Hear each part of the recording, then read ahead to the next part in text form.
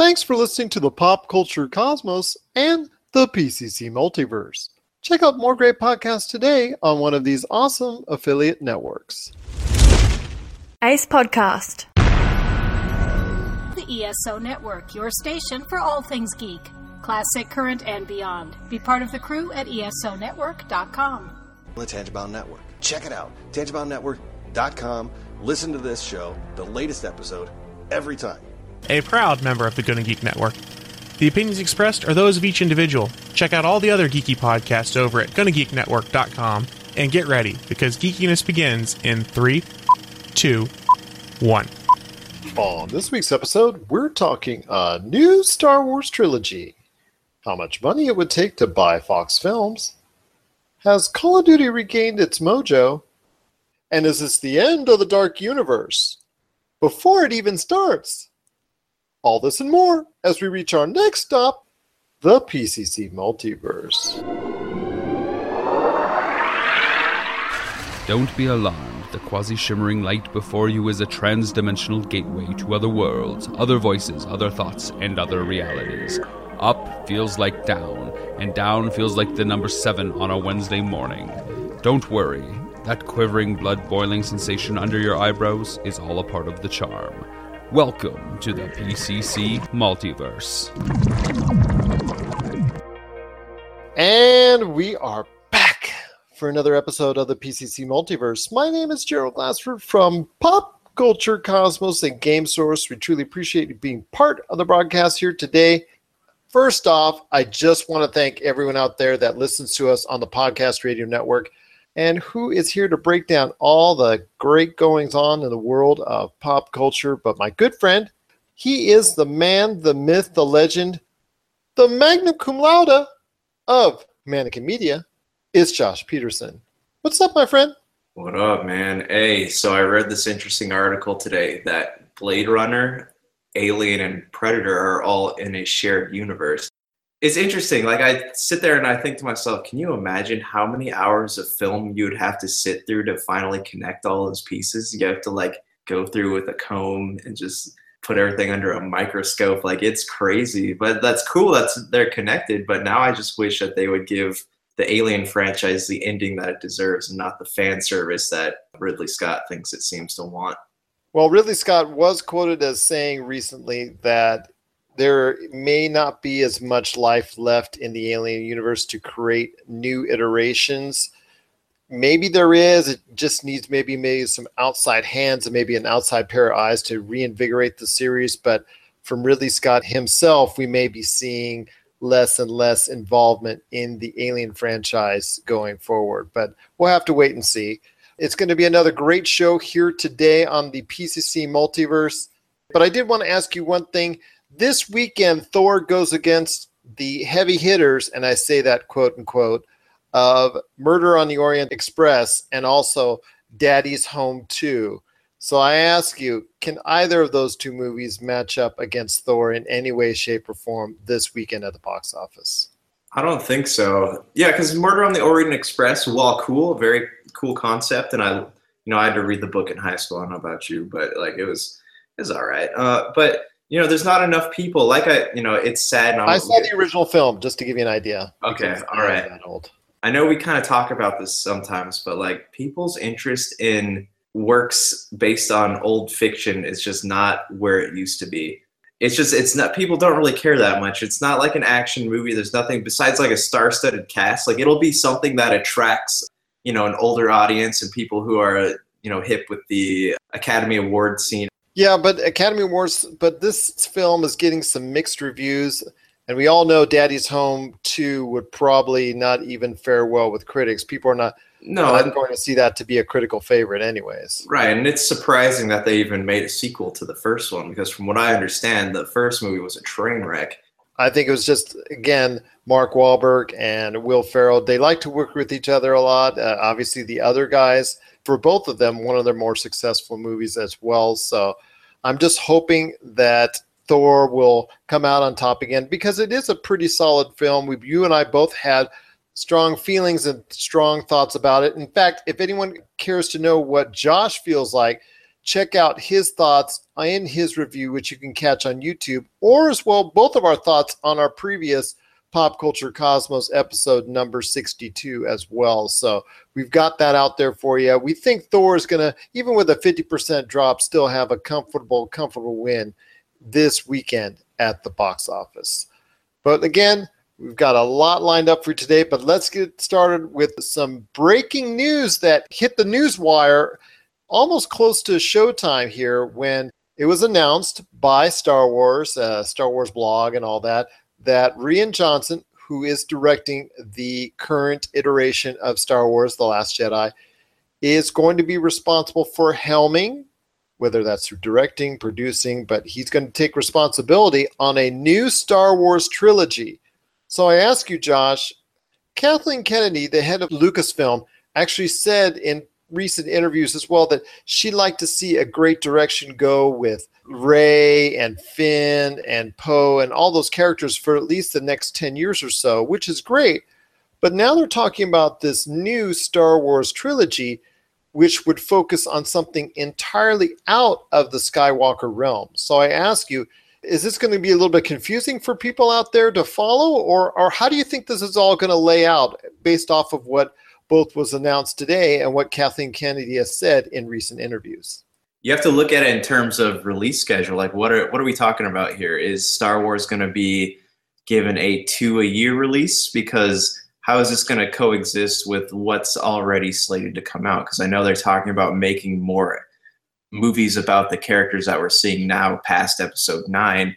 And they also have a bunch of what are we calling them? Star Wars stories slated to be released intermittently in the following years. So this is going to mean that they're either going to, up their production to 2 Star Wars movies a year, or we're going to have, they're going to stop with the side stories, and we're going to have 2 trilogies existing side by side with each other.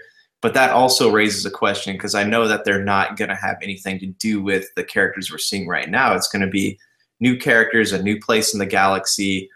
How are they going to tie into each other? What's the timeline? Is it a prequel? Is it a sequel? Are we finally going to get, the Knights of the Old Republic or Origins of the Jedi or whatever it is? How's it all connected? And how are we going to see 2 different Star Wars sagas coexist with each other? Well, the only thing that has been confirmed from recent past outside of the Solo movie coming up is a Kenobi movie. The proposed Boba Fett, the proposed other stories within that they've talked about, those have not been actually confirmed in production to the best of my knowledge, but the Kenobi film actually I think was a go if I'm not mistaken. No, it was officially announced, but I know they have there's other projects in the pipeline they've been rumoring for a while, like the Boba Fett, Yoda, whatever, other stuff that me personally I'm not interested in watching, but yeah, it's definitely going to be interesting, because I think the only way they could have these Star Wars exist side by side without fans clamoring for the 2, the leads in each thing to team up with each other, is to have them take place on 2 completely separate sides of a timeline. That I agree with you on, because it would get totally confusing if you're going to have this timeline and in the same realm, but maybe on the other side of the galaxy have something coexisting. But they have said in the statement that it's going to be something separate and completely different from what we're seeing with the Skywalker saga. So I believe you're right. It's going to be a separate time frame in and of itself that we'll have to come to know, we'll have to come to understand. And well, the big thing it tells me is obviously that Lucasfilm is pleased with Rian Johnson's work so much that they're going to, at this point in time, give him the ball and to run with it, similar to what way back when George Lucas was with his own Star Wars trilogy that he got to oversee, that they're going to allow Rian Johnson to do the same thing with a completely new trilogy set in a completely different realm of the Star Wars universe. So that's definitely what I get out of it, is that they have so much confidence in him and that they like what they see with The Last Jedi so much. That tells me that they like his direction going forward. Because he's done a good job, and I just hope that he doesn't try to make something that's too big for the scope of. I know the universe is a big place, but I just hope that he makes something in size and scope that is that doesn't overshadow what's being done on the main timeline. And I really hope it doesn't exist on the main timeline, mostly because of what we talked about just now, but also because it's not going to make sense to have two evil forces trying to destroy the same thing. It's that whole thing with what happens when an unstoppable force meets an immovable object. Things stop making sense. Well, the best thing about Star Wars is not obviously the special effects, not the glitz and the glamour and the space battles and all the excitement and whatnot. Those are outstanding parts of the Star Wars universe.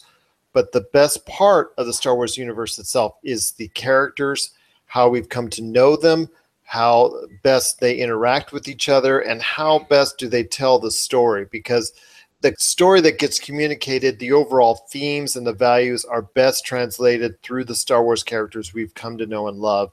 And to create that again in a separate trilogy, in a separate timeline, in a separate realm, is going to be a very difficult task to do as well as what was previously done, at least in the original trilogy. We won't talk about the prequels, but that's beside the point.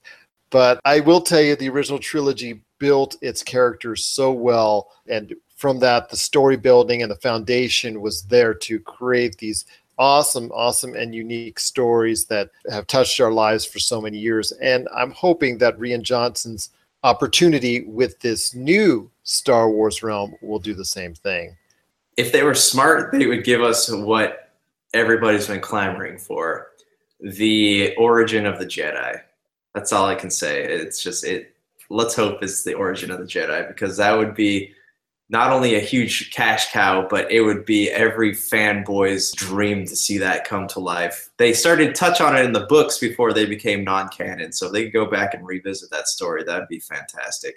Well, they've also hinted as well, there's been rumors that Lucasfilm and also Marvel, they're going to be creating new content for the Star Wars Disney streaming service, which seems like a no-brainer to both you and I and everybody else out there. That's probably not much of a rumor. It's probably going to be a fact to obviously induce more subscriptions and more interest in the Disney streaming service once it becomes live. Maybe if it's not represented in this new trilogy that Rian Johnson's working on, maybe the origin or the birth of the Jedi could be explained in something of that fashion. Yeah, it could, but again, that explores the question that Marvel is now facing with all these television shows that aren't doing so well and all these spin-offs and whatnot. How much Star Wars is too much Star Wars? So if they make these shows, I don't want to see like 22 episode seasons, because that's a lot of TV to sit there and watch. And I hardly have time to go to the movies and see, the regular Star Wars entries as it is. So, if they're going to do this, they need to do like maybe release 1 or 2 series a year and then make them 12 episodes like Marvel does with their Netflix series. That way you can binge it and then you just move on to whatever else you're doing after that. So we are reaching a point, like if Walking Dead has shown us anything, it's that like fan people get over stuff. So I just hope that they don't do that with Star Wars. What are your thoughts on this new Star Wars universe being constructed by Last Jedi director Rian Johnson? We want to hear your thoughts. popculturecosmos@yahoo.com. Also as well, Humanican Media, Game Source, and also Pop Culture Cosmos on Facebook and Twitter as well.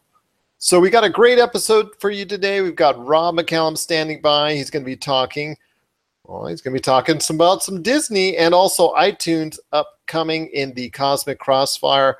Also as well, we've got Tyler Baker from the Fantasy Football Pay Dirt podcast. He's going to preview Week 10 in the NFL. And we've got a lot more to talk about when it comes to Call of Duty and also talking about Universal's Dark Universe. Has it gone dark?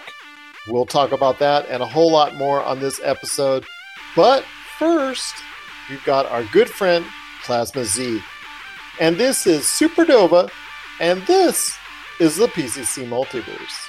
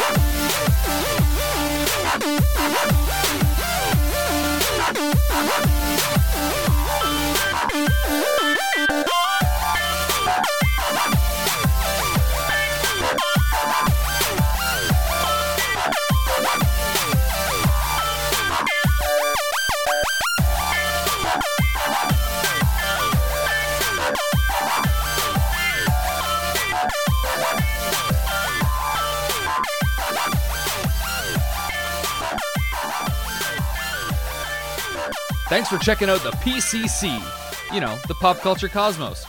We'll be back in one moment. Ever wonder what happened to the actor from the 80s movie that you love? What about the director of the 70s splatter film that turned your stomach? Or how about the model that starred in your favorite MTV video? I'd like to invite you to join me, Sean Riley, the host of Second Acts podcast, on the first of each month as we check in with some of the most memorable faces you've forgotten to see what's going on in the second acts of their lives. You can check out Second Acts podcast on your favorite podcast app as well as on YouTube. Also, be sure to check out our Facebook page for bonus content as well as ways to interact with the show. As Scott Fitzgerald once wrote, there are no second acts in American lives, but there are on Second Acts podcast. Here's to your second act.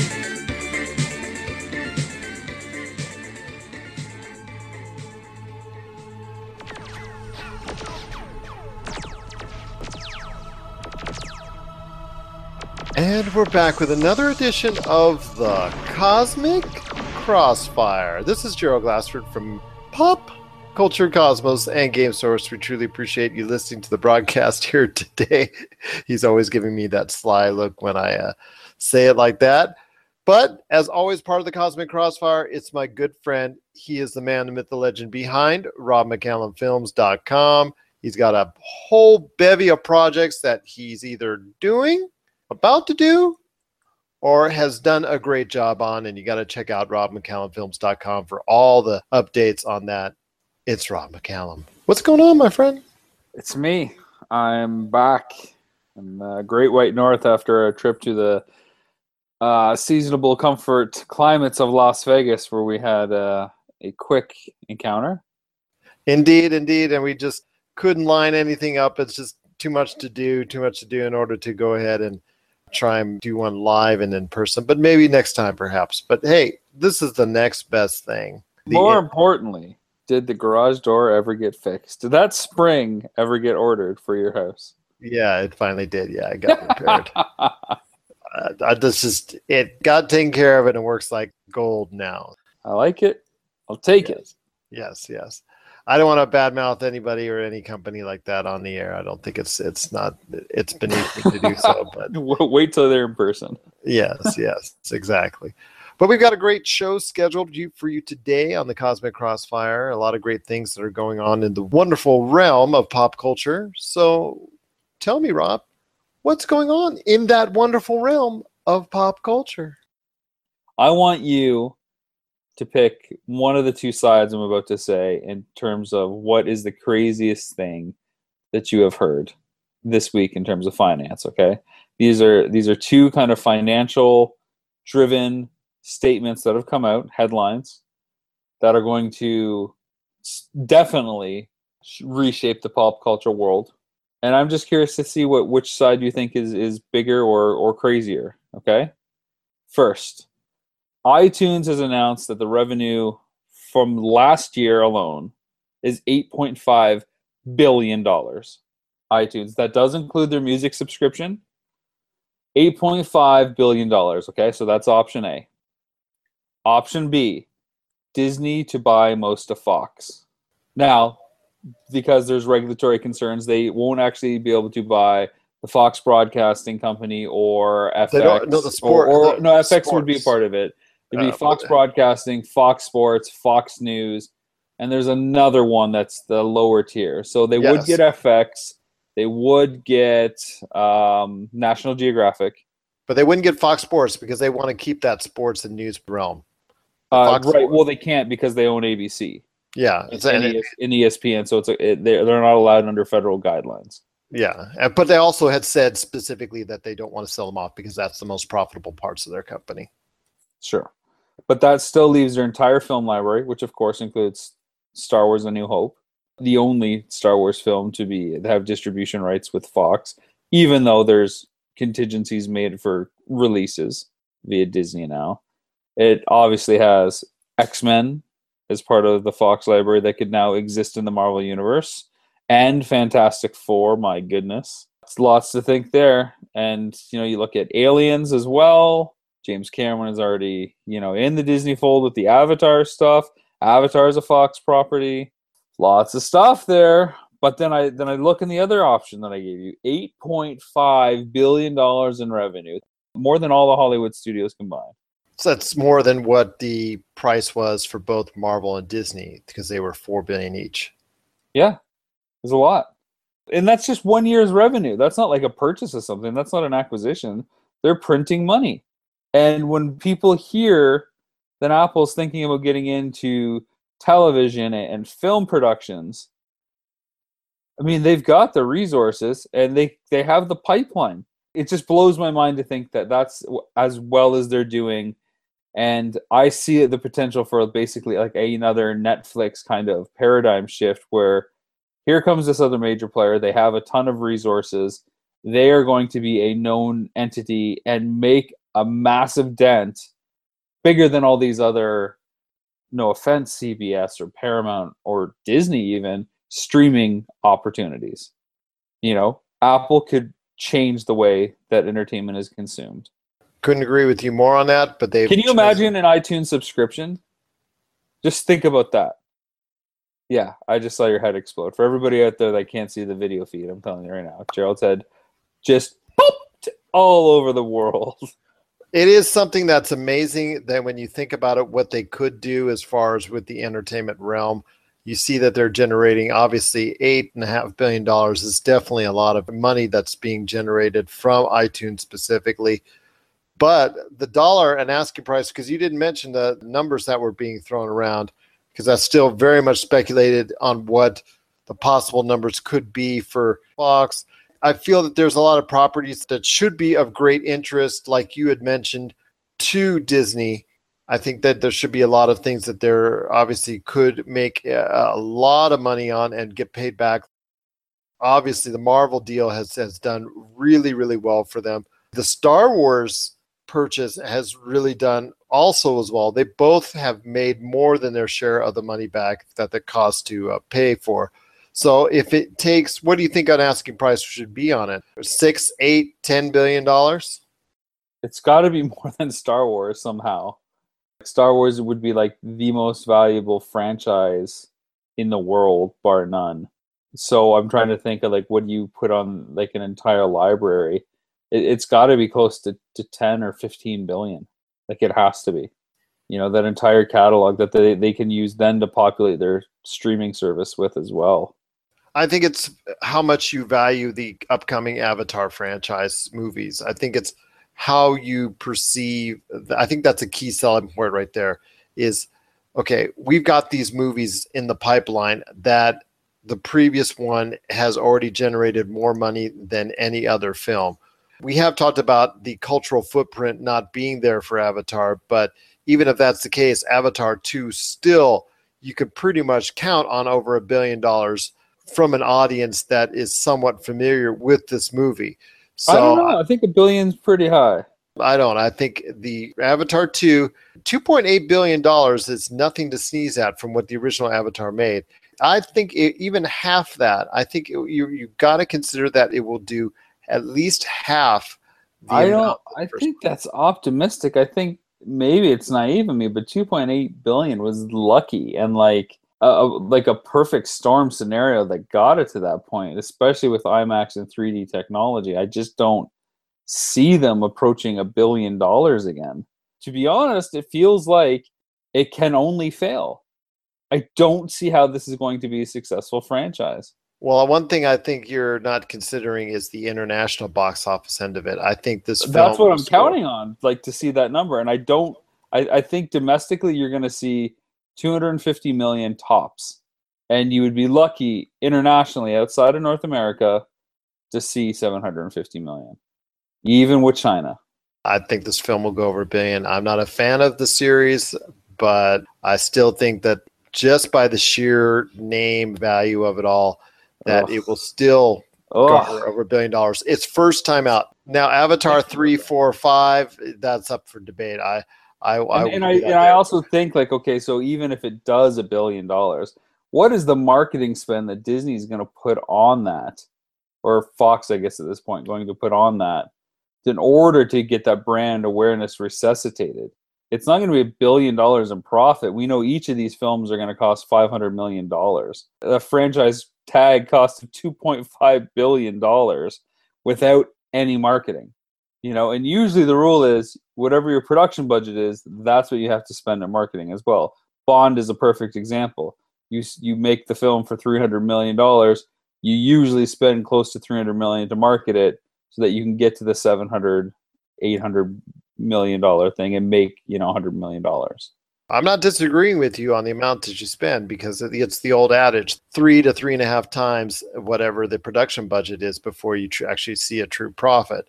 But I will say that at least the first time out, I think it's a safe bet for $1 billion plus at the box office worldwide. Well, we'll have to wait a little while longer before we see that and to see what is crazier between iTunes' $8.5 billion revenue in the last year, or if Disney actually ends up acquiring most of 21st Century Fox Corporation. I certainly hope so for fans of Marvel, that they can get the X-Men franchise. I'd love to see Hugh Jackman change his mind and come up there, claws ablazing right in the middle of the Infinity War. That'll do it for another episode of Cosmic Crossfire here. We've got some good chats there about iTunes has a crazy revenue and Disney might buy Fox. Weigh in with your thoughts. Gerald, where can they reach out to us and let us know what they think? Let's try this first. At Pop Culture Cosmo on Twitter, also as well, Pop Culture Cosmos, Game Source, and Humanican Media on Facebook as well. I like it. All right. And don't forget to drop us a review if you're listening on iTunes. Those reviews help us with our reach, help us with our placement. And you know what? They make us all feel fuzzy and warm inside. That they do. We truly appreciate it. We've gotten several 5-star reviews on iTunes and Apple Podcasts recently, and we're most appreciative of it. Gotten a lot of good words on social media about how well our show is doing, and we just cannot thank everyone enough for those kind words and comments. It certainly is inspiring. Thanks so much, Rob, again, as always, for being part of the Pop Culture Cosmos and for another edition of the Cosmic Crossfire. Rob McCallum Films is back in 2017 with a vengeance. This year, we're set to release Power of Grayskull, the definitive history of He-Man and the Masters of the Universe, which chronicles the ultimate 80s billion-dollar franchise, Masters of the Universe. See exclusive interviews and hear untold stories from the people responsible for creating the world of Eternia, a place full of magic and science, and learn about the craft of creating action figures and animation.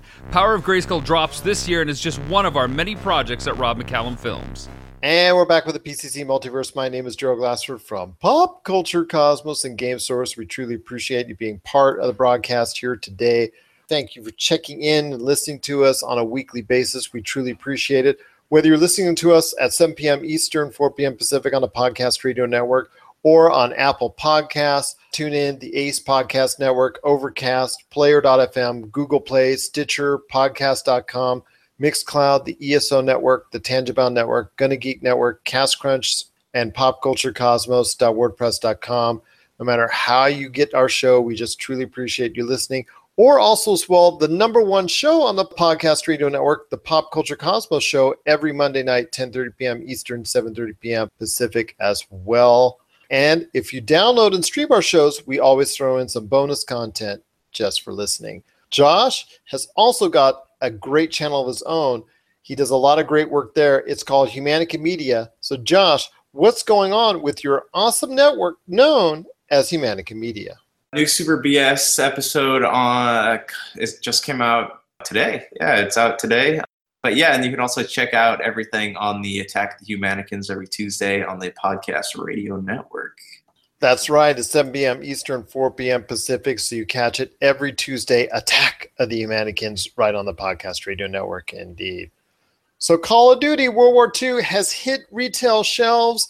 It's now ready to be downloaded at your convenience on PlayStation 4, Xbox One, and PC. So I ask you, Josh, it's out. It's garnering pretty strong reviews. And also, Activision has reported it has doubled physical retail sales in the same amount of time as last year's version, which was Infinite Warfare. So I ask you, Josh, has Call of Duty regained its mojo as one of the top and premier games in the AAA video game market?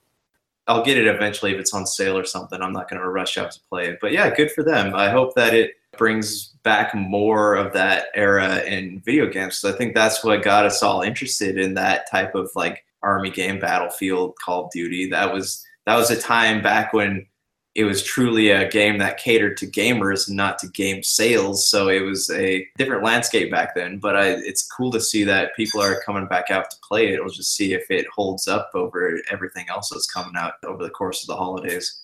I can tell you right now, it is, like I said, doing leaps and bounds what above last year's iteration is doing. I think people are excited to go back into those realms. And that reminds us of last year when EA's Battlefield 1 went back to World War I. And people were just jumping all over that as well because sales were much higher than the previous Battlefield iteration. So it tells me that people are excited to go backwards in time as opposed to going into modern and futuristic warfare. Although, yes, it does remind me of the time when Call of Duty 2, Call of Duty 3 came out. And I actually had great experiences with both those games. I think the campaigns were really solid on them, and I really like the war mode on Call of Duty 3.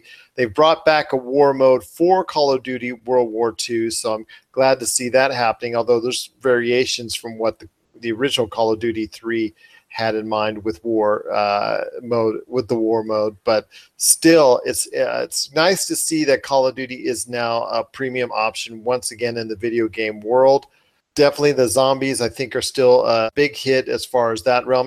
And from what I'm seeing, the campaign is a really, really solid campaign as well. Although still 6 hours to me is that's just too short in my estimation. I guess they're just using it as a buffer or people's attention spans for Call of Duty players or what have you. I don't know. I personally think that a lot of players that play Call of Duty wouldn't mind a longer campaign and more detailed campaign.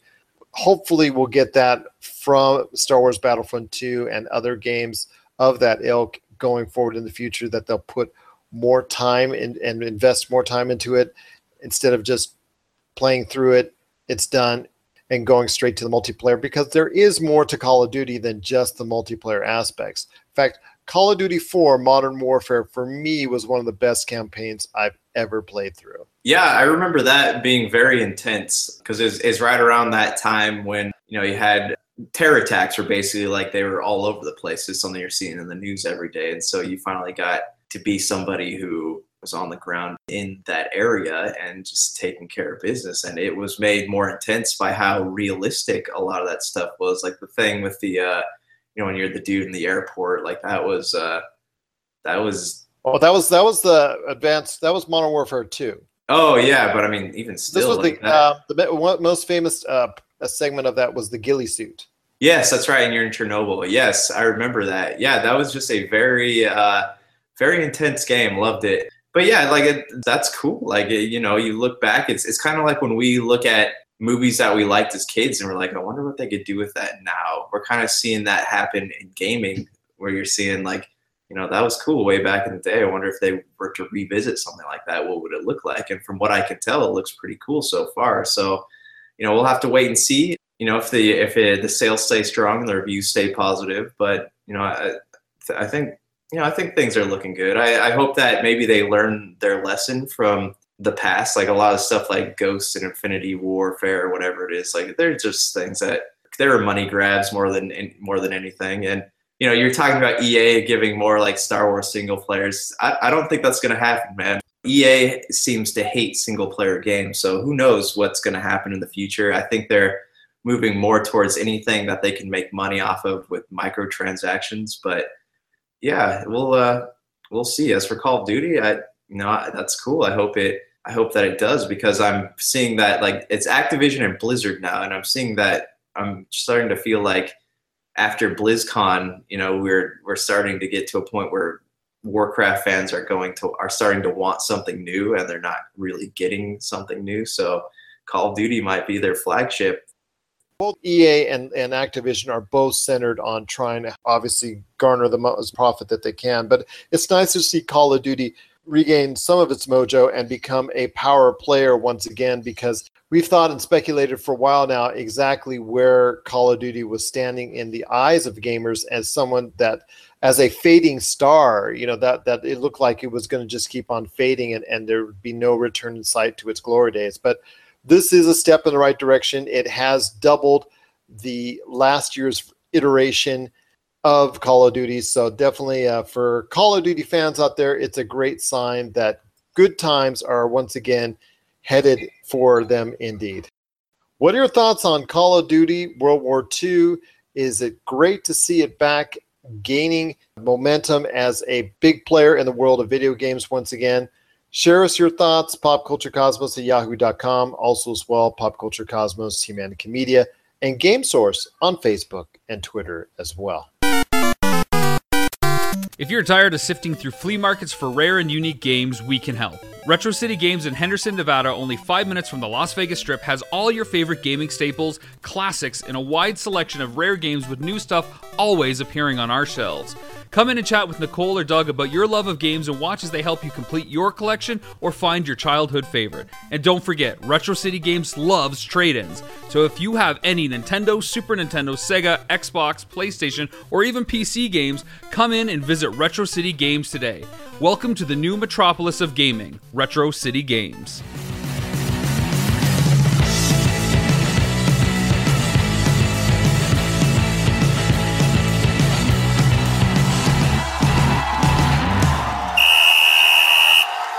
Alrighty, and we're back with the show. This is the PCC Multiverse. My name is Gerald Glassford from Pop Culture Cosmos and Game Source. We truly appreciate it. We hope everyone out there is having a safe and enjoyable Veterans Day weekend. And I just wanted to, before we go on with Tyler Baker here, who's waiting anxiously to get us all the news and updates on how he's going to preview Week 10 in the NFL, I just wanted to pay our respects to those veterans out there who have served our country. Our props to them, and hope that everybody remembers and also appreciates veterans this Veterans Day weekend. And also, if they see a veteran out there, that they truly pay them the respect that they truly deserve. It's Week 10 in the NFL. Another action-packed weekend is coming up. And who better to break it down with me than the man, the myth, the legend? He is, well, I said it with Josh. I got to say it with him. The magnum cum laude of fantasy football. It's Tyler Baker from the Fantasy Football Pay Dirt Podcast. What's going on, my friend? That is very high praise, and I appreciate that. Cheers, my well, friend. It's well-deserved. Well-deserved, as long as I'm winning. When we're losing, I'm not going to say. Sure. Well, I must say that one of the major influences in the Fantasy Football Pay Dirt Podcast is my very good friend, Jared Warner, a veteran, one of many of very, very dear friends of mine that have sacrificed so much for our country and gave a piece of their lives in service for this country. And you just cannot say enough good things about someone that would do something. It's awesome. Happy Veterans Day. Absolutely, to all of our veterans, indeed. But it is going to be a great Week 10 in the NFL. So, Tyler, well, it's not going to be a great Week 10 in the NFL for the Dallas Cowboys because someone didn't win enough court cases. Their luck has finally run out. It is lawyer ping pong. And my understanding from what the judges said in this last iteration of it is, yeah, we're not going to rush this through because it's football. And they were pretty much like, we're going to sit and we're going to make a decision. Well, by the time something comes out about the appeal, the sentence would have already been served. So it looks like he's going to serve 6 games. And this looks like the final answer in this, but I mean, who knows? It seems like every week we keep going back and forth, but for right now, it looks like he is going to serve 6 games, and that's about 70%, I would say. That is Ezekiel Elliott, running back of the Dallas Cowboys, and he will be out for the rest of the regular season. Mm-hmm. He'll be back for the playoffs if the Dallas Cowboys make the playoffs, but that doesn't help fantasy football teams at all. So I ask you, if anybody out there has Ezekiel Elliott on their team, should they ditch him right away and pick up somebody else? And who should they look for if that's the case? I would say, yeah, ditch him. This last court ruling looks pretty definitive. If I had him, which I don't, if I did, I would probably drop him. And it looks like they're going to start Alfred Morris. And it looks like there's going to be a hot hand approach. All three of those guys are going to be active. We're talking about Darren McFadden and Rod Smith. Those guys are going to be a part of a running back by committee. It is going to be a hot hand approach. I think more specifically, it's going to be a game plan approach. Like, how do they want to attack defenses? How are they going to deal with the linebackers? And then you have a guy like Alfred Morris, who's a one-cut runner. And you give him one cut in a lane, he will take it. Whereas Darren McFadden is more of kind of a move, kind of shifty type player. And then the third running back we haven't seen a lot from, and he's a big guy. He is athletic, but how evolved is he to the NFL game? We don't know yet. But we also haven't seen Darren McFadden either in quite a long time. So it looks like Alfred Morris, but game to game plan to game plan, that could change. And Darren McFadden is a former 1,000-yard rusher in the league, so that's kind of surprising that he's not gotten a chance to run the balls, because he did fairly well in a part-time role last year, and he does get a high yards per carry as compared to other running backs, although he does get injured quite a bit from my recollection. So he does, and that could be the reason why he's been inactive, because they haven't needed him. And I think that Darren McFadden does what Ezekiel Elliott does better than Alfred Morris does. By that, I mean he's just a better fit for a scheme that likes what Ezekiel brings to the table.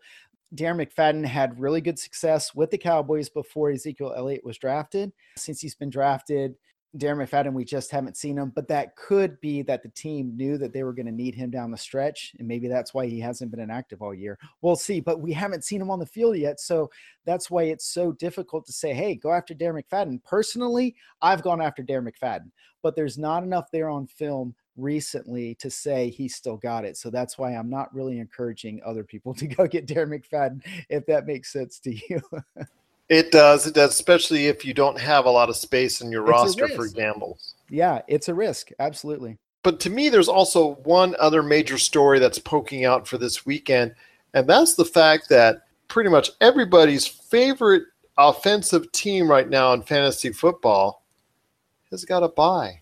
Mm-hmm. So with so many players that are so vital to fantasy football teams emanating from the Philadelphia Eagles, Carson Wentz, Nelson Aguilar, Zach Ertz, Alshon Jeffrey. Hey, that's pretty much 3 or 4 for my team right there. Yeah. Eagles what do you defense? Yeah.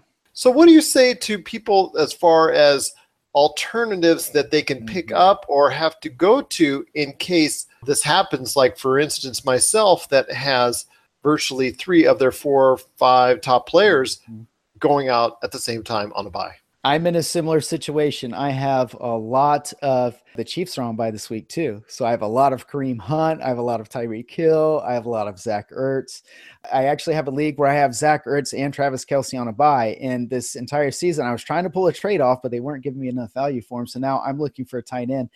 Charles Clay looks like he's going to play this week. Charles Clay hasn't played in 3-4 weeks with the Buffalo Bills. He steps back into that role. I think he's going to get a lot of targets.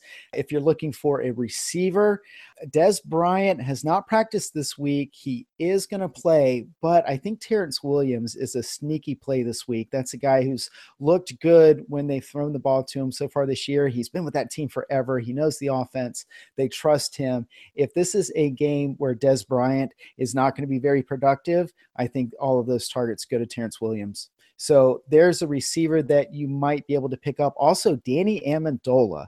So Chris Hogan is going to be out this week for the New England Patriots. They're coming off of a bye. Amendola has had time to heal up, and they're going against the Broncos. The Broncos defend the perimeter of the field really, really well, but the middle can be a little soft, and that's where Danny Amendola excels. So if Danny Amendola is on your waiver wire, he might be a receiver that you're going to want to pick up. Also, T.Y. Hilton was added late to the injury report this week. We'll see what happens on Friday, but if he can't go, maybe there's a receiver there in Indianapolis you can pick up. Also, Zay Jones doesn't look like he's going to play. So there might be some guys out there later in the week that we can identify, but that's going to be according to the practice reports that come out on Friday. And that's why they need to listen to your show, the Fantasy Football Pay Dirt Podcast, on Saturday when it drops. That's going to be available on Apple Podcasts, Libsyn, Stitcher, TuneIn, Overcast, Player.fm, and SoundCloud. And before we go on, I'm just going to say this. With T.Y. Hilton, he may be injured because he had to run all those yards for those 2 touchdowns last week. So maybe that's why. He just maybe pulled a hammy or something. I know. Man, when he has a big game, he has a big game. He did indeed. But there's going to be another few players out there that are going to also have their good games indeed this weekend. Who do you think people should be targeting, and are there any matchups either team-wise or player-wise that you're looking forward to seeing and obviously examining as a possible start, trade, or waiver wire pickup this week in the NFL? So this week we have a NFC North matchup between the Green Bay Packers and Chicago Bears. This is a must-win matchup for both of these teams. Of course, the Packers don't have Aaron Rodgers, and this could be the time where they let Brett Hundley air the ball out, try to get the ball downfield. In his first appearance in Green as a starter for Green Bay, he did not look good doing that. He's had a couple of weeks. If they're going to let him throw the ball downfield, it's going to be this week. That could be a resurgence for the Green Bay offense. The Dallas Cowboys and Atlanta Falcons will face off this week. This could be a very good matchup for Matt Ryan. Dallas's secondary is not very good, and this could be the game that he puts things together and they start looking like the team that went to the Super Bowl last year. And at 4-4, they need to win. They need to make their presence known in the NFC South. And I expect that the Atlanta Falcons are going to put a lot into the game plan this week against the Dallas Cowboys. Once again, this is Tyler Baker from the Fantasy Football Paydirt Podcast.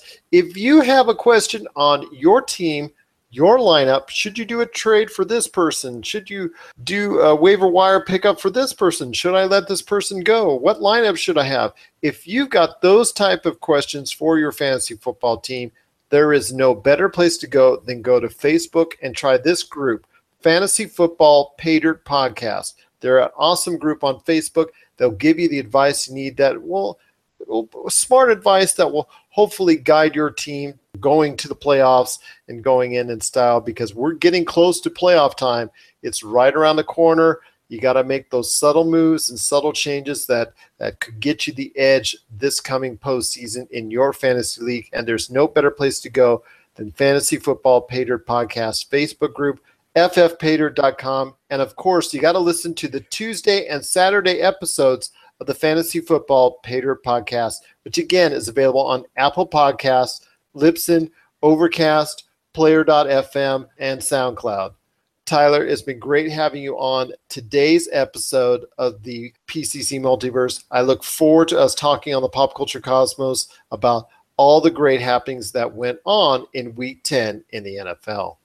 Thank you so much for having me. I love doing a spot on your show. And thank you to all the veterans listening. Thank you from the bottom of my heart. Thank you.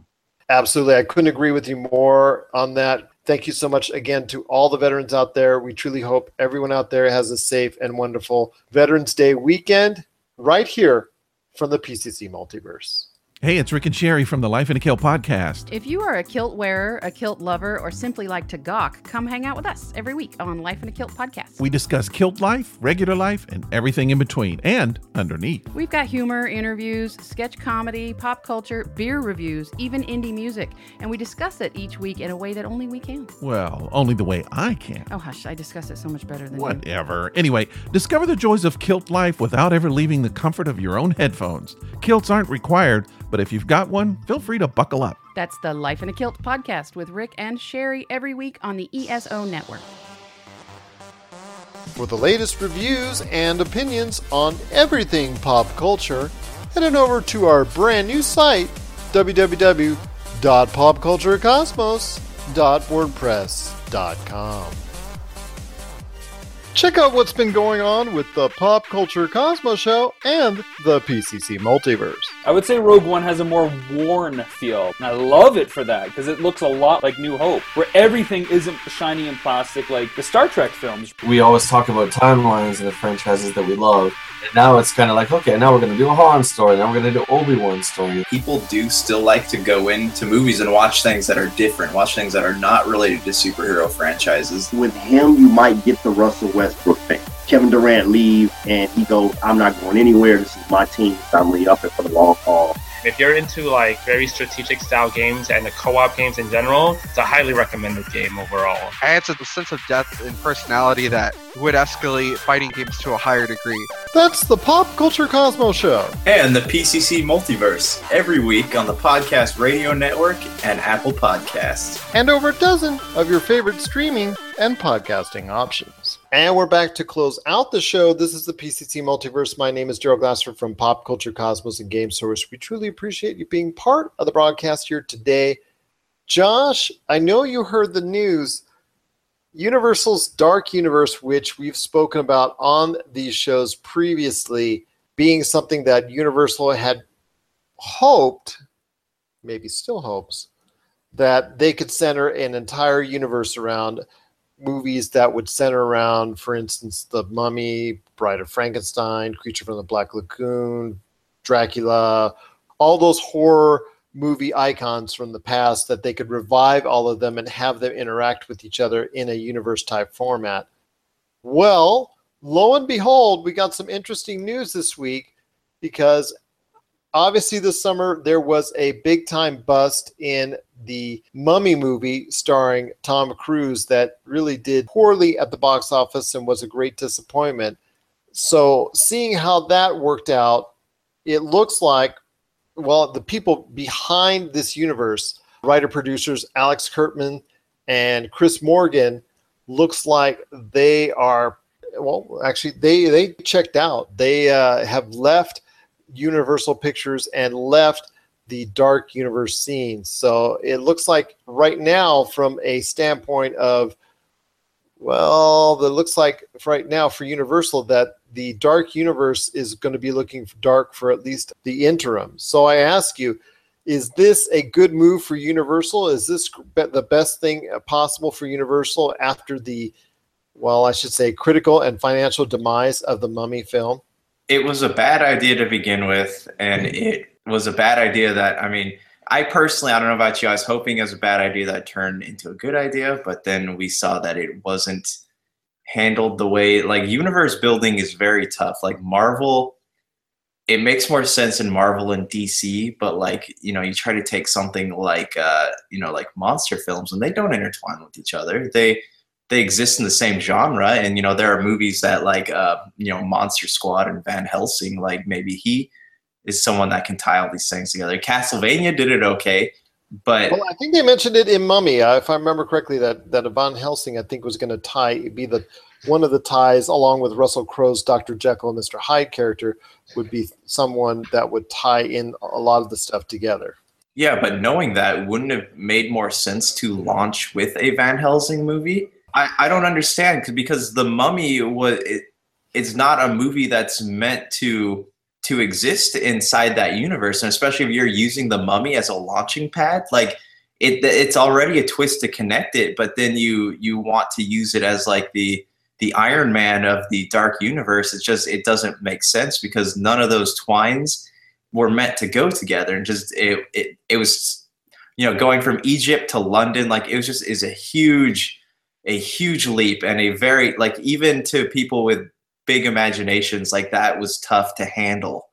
I agree with you on that. Well, I reviewed The Mummy, and it wasn't a very good movie. I was kind of disappointed by it. It wasn't a very good viewing experience, and I thought it was just not the best work of Tom Cruise when I watched it, and I just did not see it being the successful thing that Universal had envisioned when they started out this process. The only saving grace for me was the interaction between Tom Cruise and Russell Crowe's Dr. Jekyll, Mr. Hyde character. I liked that interaction, and I wanted to see more of that going forward, but it looks like it's not totally out of the realm, but at this point in time, it looks like it's going to be on hiatus for quite some time, if not for good. And it looks like when your two main people behind it they're hitting the road, then it looks like it's going to be getting very dark. Or as they say in the Marvel Universe, the sun's getting real low right there for you. And it is getting dark in the Dark Universe indeed. What are your thoughts on the Dark Universe becoming dark, going dark? Are you happy that this parade of monster movie icons from the past are not going to come to fruition, as at least it looks like it at this point in time. Are you happy that it's not going to come to fruition at this point in time, or at least in the near future? Are you glad that Universal's not going to try and connect the dots between all those monster movie icons? Share us your thoughts, popculturecosmos@yahoo.com. Also as well, Pop Culture Cosmos, Humanica Media, and Game Source on Facebook and Twitter as well. Josh, before we head on out, any last words on what's going on in your realm of pop culture? What are you going to be checking out this weekend when it comes to pop culture? And also, so what are you looking forward to for the rest of this month? I'm going to be finishing Super Mario Odyssey. I'm definitely, I think Assassin's Creed is going to be the next game I'm getting into. But, I'm going to try to have a review up of a little game called N++ by the end of the weekend. And, I'm looking forward to Justice League. I know we're going to talk about that next week. But, as for pop culture, there's not really much in the movies I'm interested in seeing this week. But, it's gaming season's shaping up to look real good. So I know Quake and Elder Scrolls are coming out. So, my Switch is definitely going to be busy. Well, there's some great things coming down the pike later this month. Like you said, Justice League is coming out next week, and I know we're going to talk about that. Plus, also as well, we're going to try and do what we can to provide you some great deals and great ideas going forward, not only for holiday gifts, but also as well for the upcoming Black Friday and also as well Cyber Monday shopping season. So we're going to try and see what we can to get you those great ideas going forward, so you can go ahead and plan out your shopping list, so to speak, on what you want to get as gifts or for yourself as well. Consumer electronics, pop culture items, and things that'll suit your fancy. We're going to try and throw out some suggestions. I also want to let everybody know on our site, popculturecosmos.wordpress.com, I just posted a review of the Soft Tones pillow speaker. Tell you what, if you're the type of person that needs music or listen to a great show, audiobook, or a podcast like ones we know from Humanica Media and Pop Culture Cosmos, you like to listen to those, help you relax, put you in that Zen state of mind. You want to give the Soft Tones pillow speaker a try. I gave it a review. You can catch it on the popculturecosmos.wordpress.com. Yeah, I have some pretty good words to say about it, but you can read more about that and check it out and see if it's something for you. Plus, it might sneak in on one of our holiday gift guides coming up as well. So for Josh Peterson, this is Gerald Glassford. It's another beautiful day right here in the PCC Multiverse. We thank you for listening, and here's hoping you have yourself a great day. This has been a broadcast of the ESO Network, your station for all things geek, classic, current, and beyond. Be part of the crew at ESONetwork.com. Tangent Bound Network. Let your voice be heard. TangentBoundNetwork.com. Thanks so much for downloading the Pop Culture Cosmos as a special treat. We're adding a bonus episode, which starts right now. So sit back and relax as you enjoy more awesome goodness from the Pop Culture Cosmos family, and stay tuned as more great podcasts are on the way. Thanks again for listening to us here at the Pop Culture Cosmos. Everyone, welcome to the very first episode of Guardians of the Geek. I'm Keith. I'm Cameron. And I'm Brandon. This is the podcast where we talk about comic books, movies, all things geek and nerd. So our first episode, we're getting into a couple news items up the front. Then we're going to get into our segment called Off the Page, where we talk about adaptations of comic books to film, TV, and movie. Doesn't matter what kind of film. And then at the end, we do a top 5 segment. So we're really excited about this podcast. You guys want to add anything? Literally so happy to be here. We're waiting for this for a long time. It's a long time coming. It's going to be great. All right. Ringing endorsements from both of you. All right. Welcome to the episode. I hope you guys enjoy.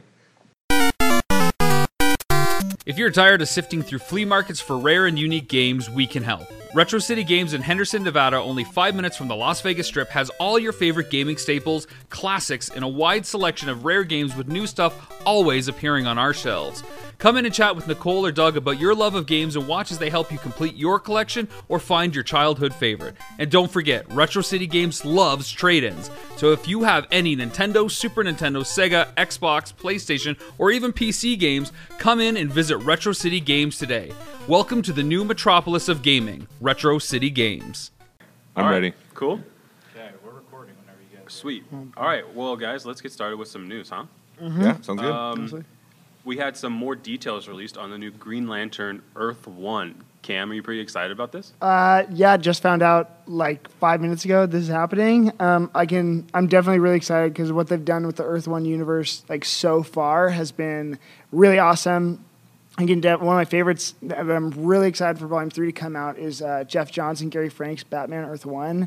That honestly book is so good. And even one of my favorite panels is with Killer Croc on the Batman run. Super good. And 2 years ago, they announced Wonder Woman Earth 1 by Grant Morrison. I haven't read it, but I can definitely vouch for it. I've heard it is so good. And especially with all the Wonder Woman news that's been coming up, it's an even bigger deal now. So the fact they got Green Lantern on this is awesome. Yeah. We got some more news from boundingtoncomics.com, boundingintocomics.com. The graphic novels in the DC Comics Earth 1 line, Green Lantern Earth 1, is going to be written by Karina Becco and Gabriel Hardman. They said the book will see Hal Jordan revamped as a scientist and astronaut who finds a power ring and sets off to restore the Green Lantern Corps, which were long ago extinguished by the Manhunters. Sounds pretty cool. Dang, that almost has like a Fantastic Four kind of vibe to it. A little bit, huh? Yeah, it's like Journey into Space, like. Yeah. Well, and it's interesting because you see, especially this is on the movie side, you see the success of things like Guardians of the Galaxy. You wonder if DC's trying to push more of that kind of space travel stuff. Yeah, for sure. To try to tap into that. But, I mean, again, one of the criticisms of the DC side is it's often darker. So I wonder if they're going to add some levity to that. Who knows? And honestly, it's always a big hard sell on the Cosmic E books. I think that's why Doctor Strange was such kind of a surprise success. And that's kind of where Fantastic Four, the Josh Trank version, kind of fell short, is because they pushed too hard on interdimensional kind of stuff, and so it's really. And the third act was awful. Like I was looking at one of my favorite podcasts, and they said they walked out, and I was like, oh my god. Well, Brandon and I saw it together, and we kind of looked over at each other as soon as like it seemed like it was ending. We just kind of looked at each other like, "That's it." I was like, that was yeah. Like Miles Teller, I'm a huge fan of too. I know, so I'm too. really like, and Michael B. Jordan, and Kate, cast was on point, and it's sad. That happened. Yeah. R.I.P. Yeah. For people that don't know, one quick. That was actually Bleeding Cool, not Bounding in the Comics. Oh, got it. Sorry. We just want to make sure we attribute it right. Source. So Bleeding Cool was the source for the Green Lantern stuff. But for people that don't know, what's the premise of Earth 1 storylines? Very similar to the Ultimate Marvel Universe. It's a revamp, a more modern take, and they changed several aspects of the characters. And they're not fundamental aspects, but you find them to be bigger, more interesting storytelling points. Like from the Batman one, it starts off, and one of the biggest points that Jeff Johns and Gary Frank make is that his cowl, it's his eyes are wider. And they show his eyes so you can see more emotion, which is really interesting because usually with Batman you just get the white triangles, and they really go out of their way not to do that. Another example is this is where the first time I think you see Alfred not as the butler, he was a personal security guard for the Waynes, and that's the man who ends up raising Bruce. And so he's way more of a brute, which is pretty interesting. And you see a lot more interesting storytellings. Killer Croc, in one of his moments, becomes he's literally an urban myth who's afraid of Batman. He's like, I just want people to leave me alone. Like I'm doing my own thing. And so there's also a great panel where Commissioner Gordon, like Batman's terrible at his job, unlike the Frank Miller Year One Batman, where he's just in the midst of it and has it all figured out. Batman's stumbling, and there's a great panel where Commissioner Gordon says, you're stepping on evidence. and then Batman's like, sorry. And then Commissioner Gordon says, you're not much of a detective, are you? And so... Wait, so you said it doesn't change a fundamental aspect, but isn't one of the original fundamental aspects is he's the greatest detective in the world? Yeah. Well, I said it doesn't change like super fundamental. Like Alfred being the butler then to a bodyguard makes sense, but then you find out later that they do become more fundamental because you're right. He Batman way more along the lines like stumbles upon his cases than he does like research and detect them. So he's less of a Sherlock Holmes type in this one. Yeah. He'll become a better detective, but he's not starting out that way. It's a journey. Yeah, and it's really good. And then Wonder Woman, I honestly couldn't even tell you the Grant Morrison changes, but Grant Morrison is wild. So well, the other thing I'm noticing here on the article for the Green Lantern Earth one is that it seems like there's going to be a little bit more interaction with the Manhunters. So I wonder if Martian Manhunter will become a bigger... Manhunters are a little different than Martian Manhunter. He's from Mars, but as far as I can recall, because I haven't read the Jeff Johns run, and his run on Green Lantern really sealed him as one of the best writers DC has. The Manhunters are they have white faces and red bodies. They're kind of weird looking, and I really have not read too much Green Lantern. Okay. So Martian Manhunters, sorry, for all of you who are screaming into your phone or whatever, Brandon and I are less well-versed on comics than Cameron. Oh, we're not human encyclopedias like Cameron. Yeah. They also have girlfriends, so... Wives. We actually have wives. We have wives, yeah. Case in point. But if you want to talk about Green Arrow, holla at your boy. Okay? All right, well, moving on. We had an announcement this week that David Tennant is going to appear in Season 2 of Jessica Jones. I'm actually really excited about this. I love David Tennant as an actor. His Doctor Who was amazing. And going a little on the nerdier, my area of nerdy, he was a great Hamlet. So I'm excited about this. Yes. And his character in the first episode of Jessica Jones, every time I was watching it and he was in the scene or in the episode, I was just I had anxiety because you knew what he would do is just so messed up. Especially with the amazing part with that season where it was episode 4, mid-season, where she captures him, puts him in the cage, and you really start to feel bad for him, which is a tone with a villain that I think is so unique in that show, but also in the comic book culture where it's oh my gosh, she's treating this dude like an animal. Right. And it is in response to how obviously everything they went through, but it was just that's how well he did, and that's how well he sold the character. Yeah. And I'm trying to think. It's been a while since I've watched it, but they did some backstory on him that I felt humanized him a little bit more until the end of the twist where I don't know. It's really tough to get a read on his character because he can manipulate. Yeah. You know what I mean? You do feel sympathy, but then did he just make all that up? 100%. So I'm excited about that. And I'm really not even well versed on the Purple Man, who is just who he was. Right. So. I'm not either. This is the one. We'll talk about this a little bit later, but the whole Defenders run where we're leading up to it, have been great. But this is the one that was I thought it was just excellent. Jessica Jones, because of it didn't fall into the traditional superhero trope a lot of the ways. It, obviously dealt with some pretty tough issues, but it was written like a real TV show. You know what I mean? That's what I've liked about the Netflix series is that they're written more as real TV shows, less as each episode. And I mean, you go back to the original Batman in the 60s, which was great, but it was a different type. You know what I mean? It's it's a single episode. It's just a madcap. It's just a fun romp. And then you have the Netflix ones that are a little bit different. So I've enjoyed them. I'm curious what capacity he's going to be in it, though. I mean, if he's going to be it for the whole run, is he just this kind of flashback, dark figure That's for what I'm thinking. Jessica Jones? I'm curious what capacity. Yeah, because it does say here, I'm just reading it, and we were talking about this right before we started recording, that he was, she did kill him at the end. Yeah. So I wonder what will happen, if it'll be in flashbacks, or if it'll be, as it is with all comic books, he's not dead, because they're never dead. Yeah. Right, honestly. Well, yes and no, because you mean with what you're saying about that show, I think is so accurate too, and the fact that it's not your normal superhero show. It's really on the more side of hard-boiled detective, right? And the whole Alias investigations thing. It's really cool that they've done with her.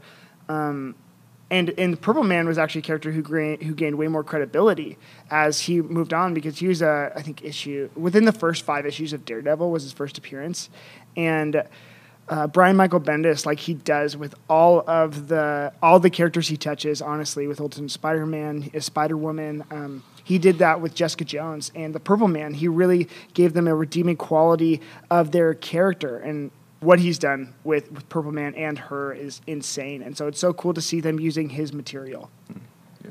Yeah, absolutely.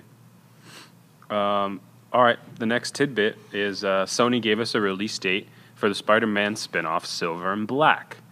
The story will star Spider-Man characters Silver Sable and Black Cat. It will be directed by Gina Prince Bythewood. Is that right?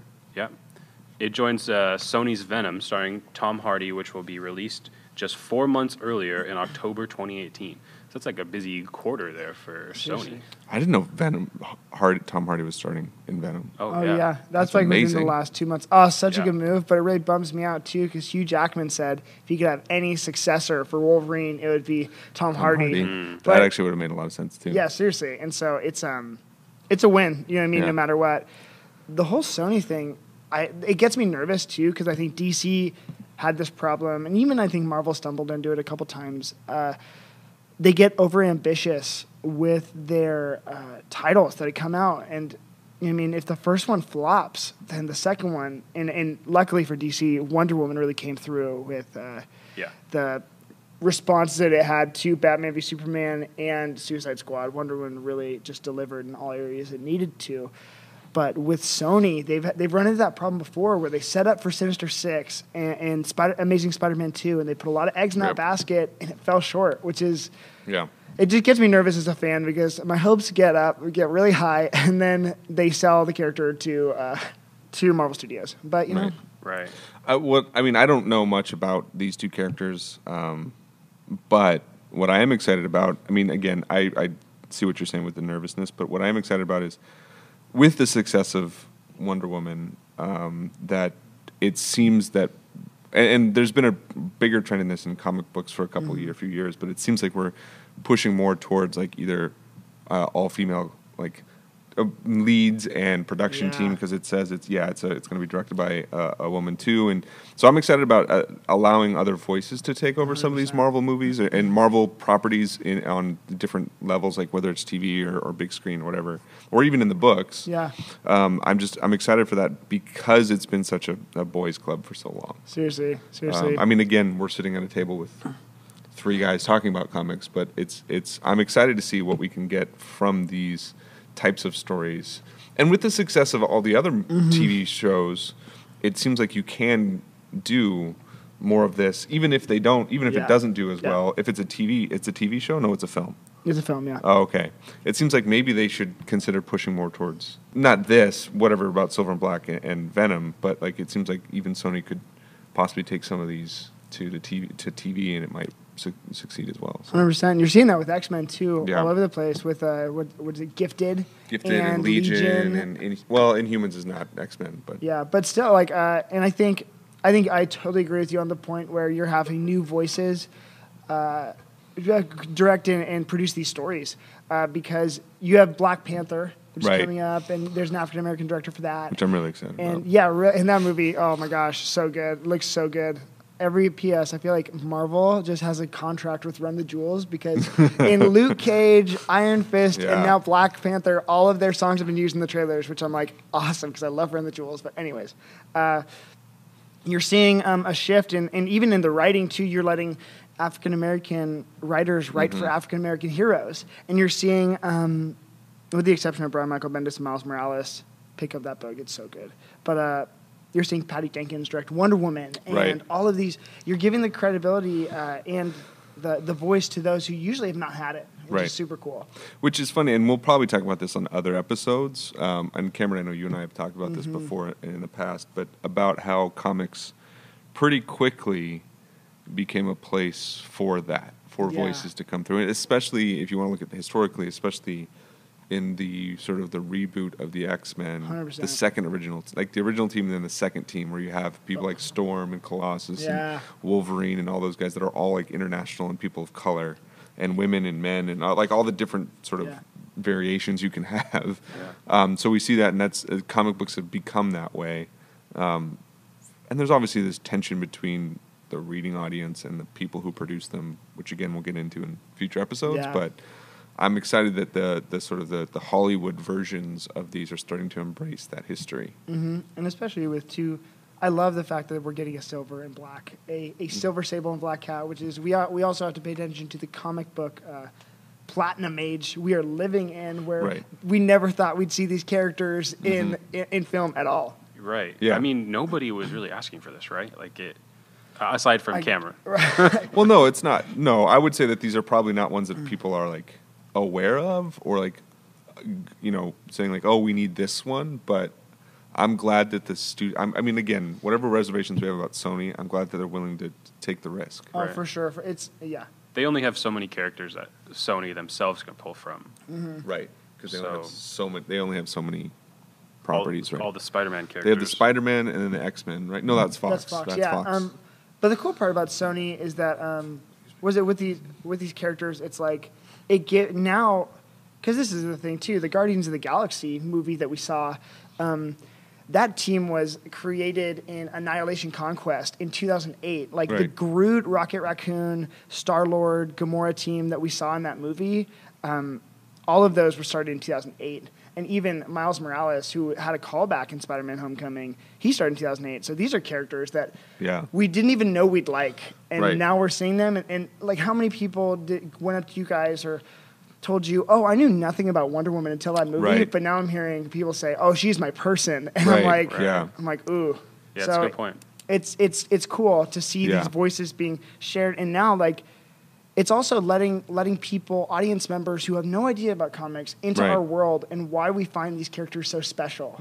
Like, Harley Quinn last year was the #1 Halloween costume of any, which is just like, oh my gosh. Right. I mean, that's, again, there's certainly a broader trend in the last decade of nerd and geek culture becoming certainly more popular, where it's almost to the point where it's become the popular culture. I mean, I know it's always been pop culture, but it's now like the dominant pop culture. Comic books and even with the revival of things like Star Wars and all these other, and the Star Trek movies and all that, where we're seeing some ones that our parents back in the day, if you liked them, you were sort of on the fringe. And now it's almost the opposite, where if you don't like them, you're kind of on the fringe. Right? Seriously. But I mean, even the idea of the minor character, the slightly less well-known character, has been sort of the foundation of the Marvel Cinematic Universe, because it really launched with Iron Man. And it's not that Iron Man wasn't he was more of a second, I would say probably a second tier of the Marvel Universe.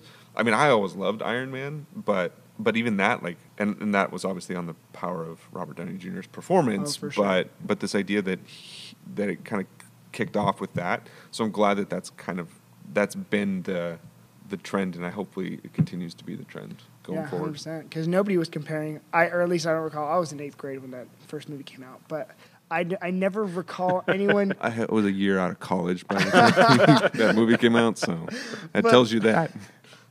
But I don't ever remember hearing conversations comparing Iron Man to Batman before that movie came out. And so obviously you're totally right and all that.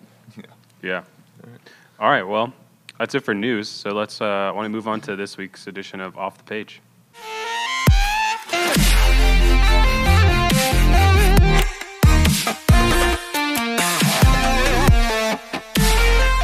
Brink here from Super BS, talking about the things you know you love and the things you'd love to know. Join us weekly for a podcast about video games.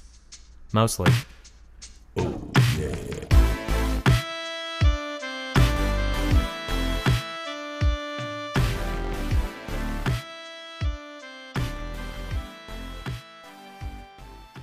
All right, welcome back. We are going to start our segment Off the Page.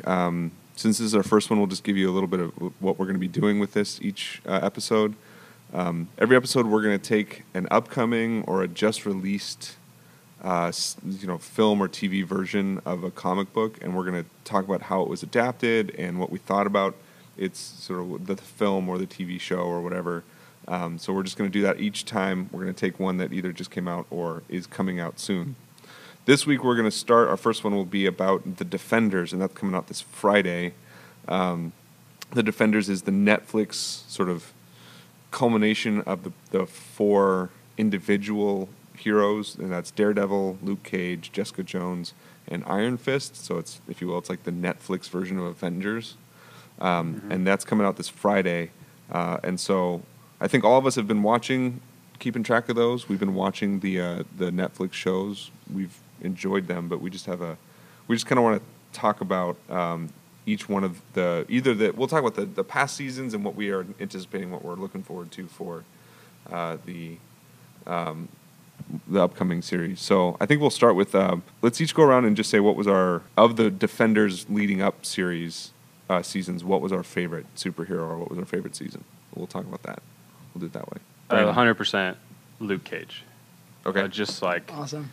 It had something that no other superhero show movie had before. Yeah. It was that like soulful side of things. It was. Like all those scenes in the nightclub, like the music scenes that they had were just amazing. They were. And it set the tone for the entire episode or show. I love Luke Cage so much. Jessica Jones, close second, because that first episode in the elevator still gave me chills. Like it was crazy. Cameron, you go next. Oh, sorry. My favorite was specifically Daredevil season 2.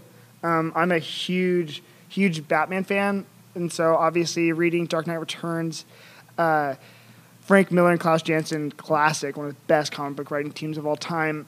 They got offered that book because of the work they'd done on Daredevil, and I knew Daredevil was going to be based on the Netflix show was going to be based on Man Without Fear, so I picked that up. Frank Miller, John Romita Jr.